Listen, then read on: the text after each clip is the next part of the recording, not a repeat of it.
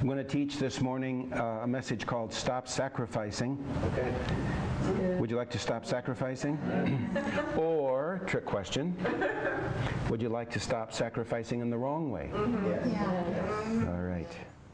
Many people believe that they grow closer to the Lord through personal sacrifice. And those things which are good in and of themselves try to become scoreboards where we watch to see if we can fall back on when we're in trouble and remind the Lord what we've done and what He now owes us. Right. Yeah? Yeah, that's true. For example, in the church world, a lot of times, fasting becomes a form of sacrifice. Now, fasting means you stop eating. Yes. And some people will refer to a Daniel fast. In the book of Daniel, Daniel ate only, what was it, vegetables? Yes. Yeah, fruit. That's just like killing yourself. If you're not going to have meat and mayonnaise, forget about it. So fasting can either become a time to try to hear from God, or for many people, fasting is truthfully, in their heart of hearts, it is twisting God's arm and obligating Him to deliver us from whatever issues we're dealing with. Sometimes fasting just becomes, it's kind of a subtle way that we tell God, I'm going to starve myself until you give me an answer. Right. Yeah. Prayer can be a genuine time of talking and building a relationship with Jesus, or it can become something that we clock into each day legalistically in order to convince God that He has to answer our prayers now because we've been up at 6 o'clock every day to pray. Yeah. Ever been there and done that? Yes. In the Old Testament, the Jews were supposed to give sacrifices to God as an outward act of obedience and submission to show an inward attitude of love and devotion. Okay, let's look at this in the Bible. Psalm 50 and verse 5. Psalm 50 verse 5. Bring my faithful people to me, those who made a covenant with me by giving sacrifices. So the Bible says that when you bring a sacrifice to God, that is His clue that you are making a covenant with Him. Everybody got it? Yeah. A covenant doesn't come by wishful thinking. A covenant comes by an action. That's why when you're gonna, when you commit yourself to another person in marriage, that's why you actually get married. Yeah. Right. It's not holding hands and looking dreamily into each other's eyes on the couch. You come into a covenant, you sign a document, you sign a contract, and you say, until we die, we're going to live together and work together and take care of each other. It's not just, well, we know we love each other, what difference does a piece of paper make? That piece of paper makes all the difference in the planet. Yeah. Yes, sir. It made a difference to God. God said, when you make a sacrifice, you are in effect signing a covenant with me. Yeah. Verse 8.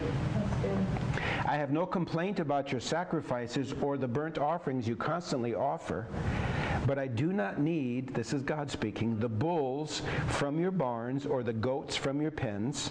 Verse 10, for all the animals of the forest are mine, and I own the cattle on 1,000 hills. If I were hungry, I wouldn't tell you, for all the world is mine and everything in it. That's good. So now in this psalm, listen, God is going to tell us what He wants, okay? He told us what He doesn't want. He doesn't want our stuff per se. Sure. Yeah. Okay? So now He tells us what He values in our sacrifice to Him. You ready? Yeah. Do you know what it is? Okay. That's why you're listening. Yeah. Verse 14. Make thankfulness your sacrifice to God. Make thankfulness your sacrifice to God. That's good. That's very good. Make thankfulness your sacrifice to God, and keep the vows you made to the Most High. Then call on me when you're in trouble, and I will rescue you, and you will give me glory from that rescue. That's very good. Okay? Yeah. This is amazing because in our minds, many times what we've been taught is God in the Old Testament is the mean guy, and Jesus in the New Testament is the good guy. Yeah. Right? God's the one that's going to beat you down when you're in trouble. Jesus is the one who's gentle as a lamb, and He's going to give you a hug when you're in trouble. It's not true. The Bible says if you've seen Jesus, you've seen God. Jesus was flesh. He was the personified reality of who God always has been in the Old Testament. Okay? So now, this supposedly mean God, this angry God that we keep hearing about in the Old Testament, here's what he tells his people. In order for me to come rescue you, we have to be in covenant. To be in covenant, you have to make sacrifices. And the only sacrifice I want is gratitude. That's so good. Wow. That is so good. So now 100% of people qualify. Yeah. Yeah. That's very The person who says, all my goats died. If I give you one of my bulls, I don't have anything to feed my family. Now 100% of everybody qualifies. Yeah. That's good. Now here's the problem. Thankfulness doesn't come easy for anybody. That's right. Yeah. Thankfulness takes work. Yeah. Okay? Let me give you some examples. It takes humility to stop and thank God for a meal at a busy restaurant. Yes. Have you ever been served your food and the little thought runs through your head, we should stop and pray, and just about then the waitress comes again, and so you pause, and then you think, well, we ought to stop and pray, and the person across the table is already eating. So, it's really crowded, you can barely hear. All these issues come up. You know what? The truth is it takes humility to just say, you know what, let's just take 5 seconds because we're going to make a sacrifice. Right. That's good. That's good. You know, when we pray at restaurants, I've never, ever once, ever been criticized. No. In fact, hundreds of times, literally, I've had people come over to me and say, wow, we just happened to glance over and see you guys pray before your meal. That is so cool. Yeah. Didn't God say, if you make this sacrifice, he will get honor? Yes. Yes. That's good. It takes a secure heart to write an email or send a text or make a quick phone call and tell somebody how much they mean to you and that you're glad they're a part of your life. That's so true. Have you ever done that? Have you ever told somebody you love them and they'll say, me too? You mean, me too, you love you too? Or do you mean, me too, you love me? Because if you actually made it a whole sentence, my heart would be filled up. That's good. Listen, make this stuff practical, okay? Do this today. Send someone a text or a phone call and just say, you know what, I just want to say how much you mean to me. I appreciate you. Very good. Yeah. So how long does that take? 15 seconds? Yeah. And God sees that as a sacrifice that you made to him. That's really good. Very good. That's really good. Yeah. I read a lot, and when I read business articles and magazines, I read that there is a constant need for mentors today. This is a big topic. Everybody's saying we got to have mentors, we got to have mentors. Have you ever thought that maybe mentors are everywhere around you? Yes. Yeah. But you have to actually admit the need for growth, for help, That's good. in order to get that relationship jump-started. Yeah. Very good. There's mentors all around you that can show you how to do better in your business. Better in your ministry, better in your parenting, better in your marriage. There's people all around you, but it takes humility to make that connection, because a good mentor doesn't walk around with a business card that says mentor. 1-800-MENTOR, call me. They're not going to do that, okay? They're waiting for you to make the first step, and it's important that they wait because it stops them from being controlling. That's right. Now they're not getting in your business and telling you what you should do for your life.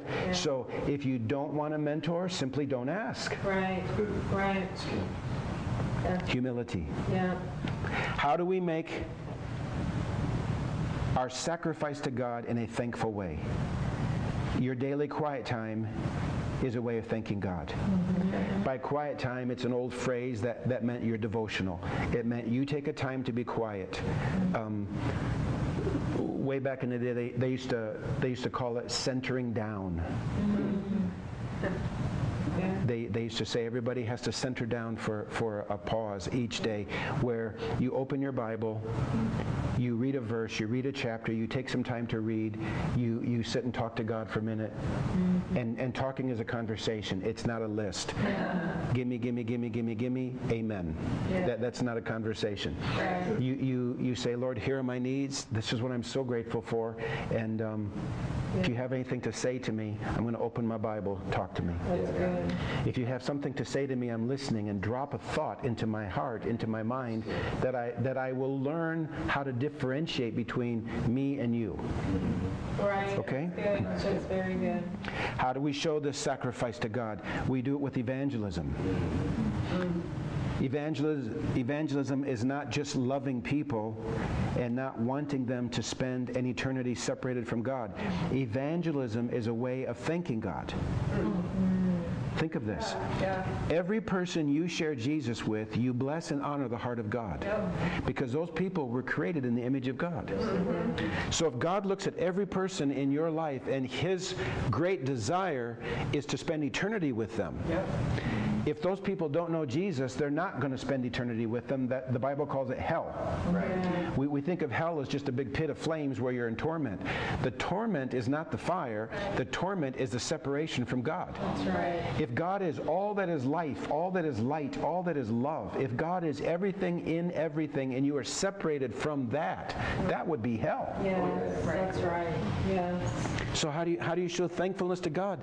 Witnessing. You drop a thought to people. You find a creative way to bring Jesus into a conversation. Sometimes it's as simple as just saying, after you're leaving somebody, you just say, God bless you. Because maybe they've never heard God apart from God damn it. Right. So when they hear God bless you, they kind of think, oh, okay, I'll receive that. Yeah. That's good. That's good. We've made witnessing way too hard. Yeah. In churches, you have to sign up for 29 weeks of evangelism. And for 29 weeks, they teach you how to evangelize. Yeah. It's so simple. You just find a creative, loving way to bring God, to bring Jesus into a relationship, and they'll pick it up from there. Right. Witnessing, the Bible calls the gospel good news, not bad news. Right. So witnessing is not saying, hey, by the way, friend, you're going to hell.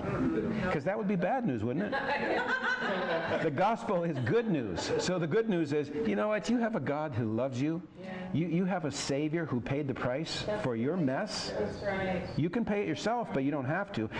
There are ways to evangelize that are so natural, so easy. That's very good. Okay? Now, let's look at Luke 17. We're going to take this one step further. Luke 17, this is verses 11 through 14, condensed a little bit.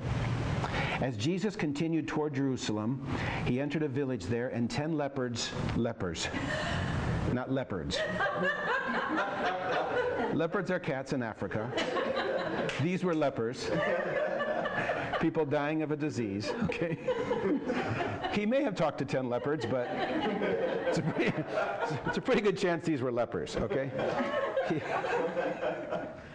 He entered a village there, and 10 lepers stood at a distance crying out, Jesus, Master, have mercy on us. Yeah.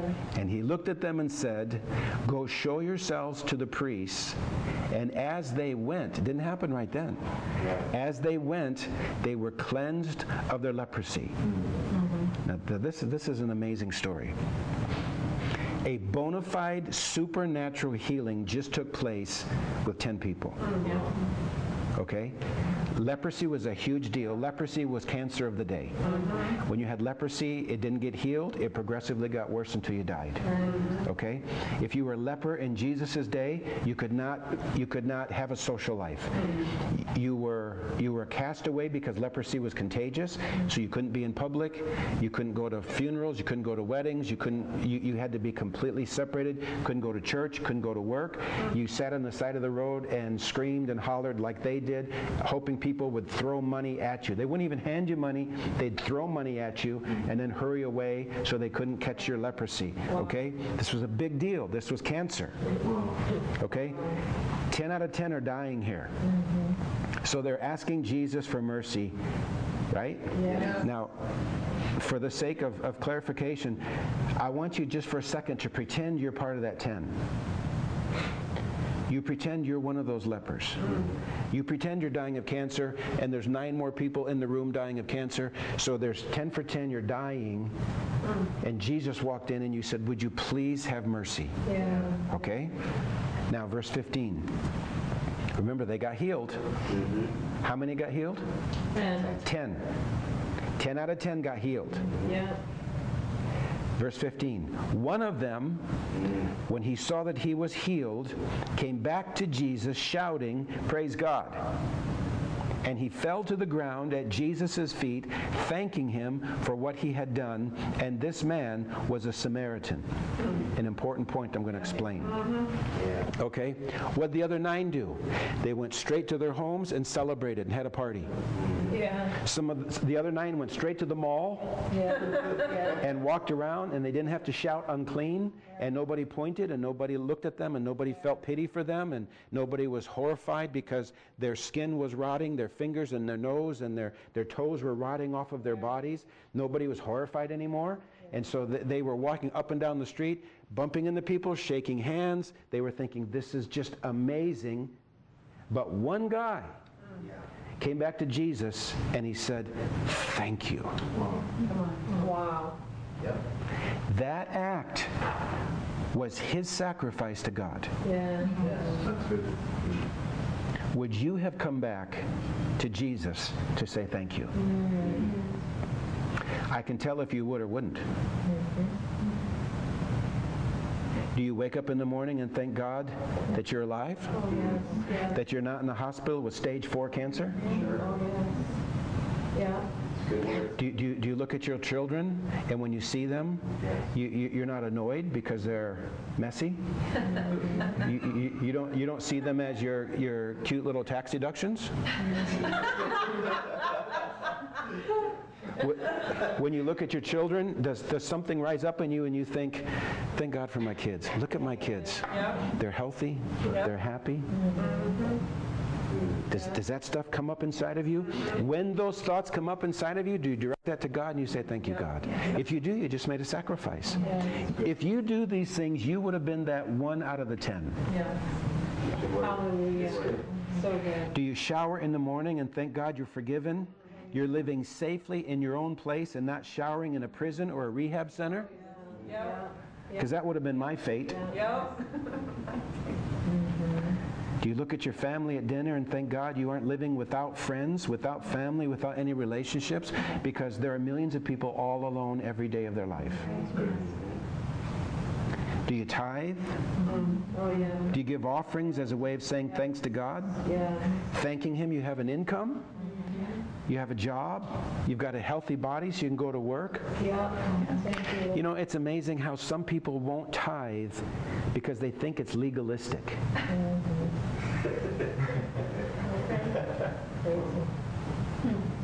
Some people, I've been at this a long time. Some people won't tithe because they think the preacher's out to get rich off of them. Yeah, it's true. It's true. But you go to a nice restaurant and pay the bill and you don't care if they're getting rich off you. Yeah. And I've been around preachers for over 35 years, and I've only met probably 2 or 3 that were genuinely rich. And out of those 2 or 3, they genuinely gave away a huge portion of their salary, and it wasn't 10% by any stretch of the imagination. Yeah, that's right. Good. Yeah. Very true. You know, I was just thinking, we're going to build a studio for what we're doing here. This God is blessing our teaching. He's blessing this thing. It's starting to grow. And if everybody watching gave $50, we would pay for the building that we need to build. $50. Wow. Yeah. And in case you think I want to get rich off this, I just bought land for the building out of my wife and I's money. We paid for this. If you notice, we don't go on the camera and we sit and cry and bawl and beg for money. Okay? If you don't give this, we're going to shut it down tomorrow. No, we're not. I paid for the land out of our money. Yes. Okay? If everybody gave $50 today, the truth is we would have the cash to go build a building and have a beautiful set that we could film at, and to provide a place where when people are hurt and traumatized and they need a break, Right. they get to go there. Right. This is what a guy provided for Justice, how do you say it? Scalia. It was in Texas at a ranch, just like we're trying to do. And when he got fed up with people and problems and politics, he called his friend and said, "Can I come out for 2 days and just do nothing?" Right. That's what we're aiming for. That's what we're trying to do, is when somebody's in trouble, when someone needs to breathe. Yeah. We don't have a lot of land, but what we got is awesome. It is beautiful, and we're going to build out there so that people can come out and take a walk and think, and you can even shoot guns, because we live in Texas.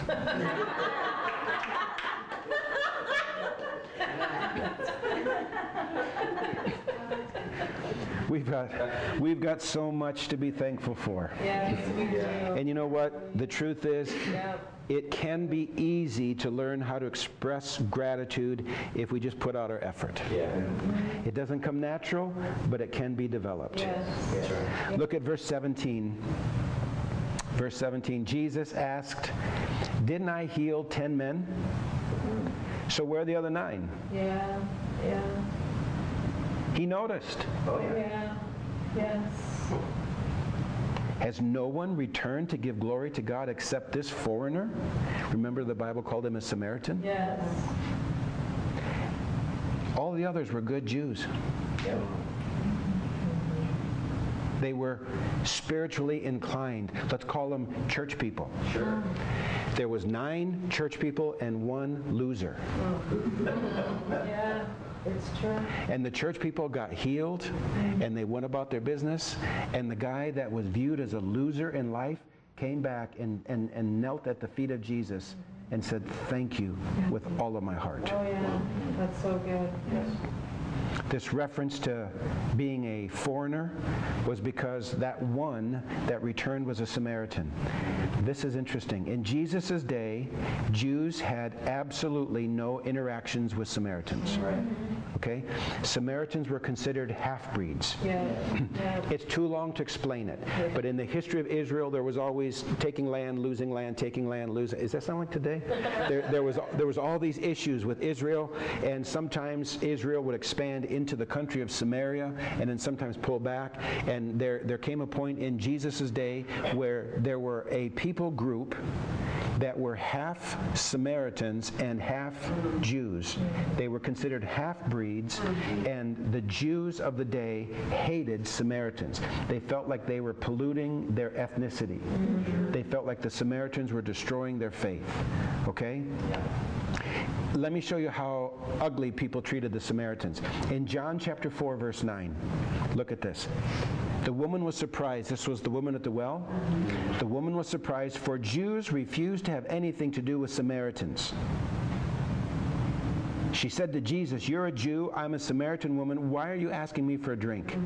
This woman was shocked that Jesus was even speaking to her. Yeah. And here we find Jesus speaking, blessing, laying hands on people that are dying of leprosy, the cancer of the day, and he was touching a Samaritan. Yeah. In fact, this is awful. In contempt, in John 8:48, Jesus was called a Samaritan. It was like a curse word. Wow. Oh, yeah. Wow. The people retorted to Jesus, John 8:48, "You Samaritan devil." Wow. So it was if you were a Samaritan, it was a big deal interacting with Jewish people. Yeah. And here, the only one of the 10 lepers who had the humility to come back to Jesus and say thank you was the only one who was considered different and an outsider. Wow. That's good. That's good. The reality is that's you and me in the eyes of many, many people. That's true. Sure. That's very true. Yeah. To a lot of people, we're defined by our past and we're defined by our failures. In a lot of people's eyes, we are Samaritans. Oh, yeah. But this is our next chapter. Yes. Yeah. I am so grateful for everything Jesus did for me. Yes. How about you? Yes. Oh, yes. Yes. Psalm 51. Let me close, and we're going to pray for a few people. Ryan, Micah, somebody, if you could please come and play for just a second. Look at this in Psalm 51 and verse 16 and 17. You do not desire a sacrifice, talking to God, or I would offer one. You do not want a burnt offering. The sacrifice you desire is a broken spirit. You will not reject a broken and repentant heart, O God. So here, God makes it very clear to us Samaritans, okay? Now, if you're all put together and you're really cool, this doesn't apply, okay? If you have a past, if you have a history, if you've messed up, if there's been a problem, this applies to you. What God said He wants from you is a broken heart. Listen, a broken heart doesn't mean you walk around weeping and you're depressed. That's not what this means in this context. A broken heart is talking about a humble heart. It's recognizing every good and perfect gift came from God. It didn't come because you're brilliant, and it didn't come because you're lucky, and it didn't come because your horoscope lined up the stars correctly. Every good and perfect gift came from God. And the Lord says, you know what I want back? All I want back is from you to say thank you. Sometimes it's a literal thank you, and sometimes the thank you is something like you give someone a hug, you send an email, you write a check to your charity or your church. Sometimes the thank you is an action. That's good. That Samaritan who was healed of cancer, leprosy, he didn't just think a nice thought about Jesus. He turned around and came back. How far did he come back? Was it 10 feet or was it 10 miles? It didn't matter to him. He said, I'm going to go back to that guy. I'm going to go back and find this Jesus and let him know I was healed and it came from you and you alone. You know what? When you get restored in life, you may have 100 people helping you to get restored, but at the end of the day, it was from Him and Him alone. People come, people go. People love you, people hate you. People support you, people abandon you. At the end of the day, it's about Jesus. Amen?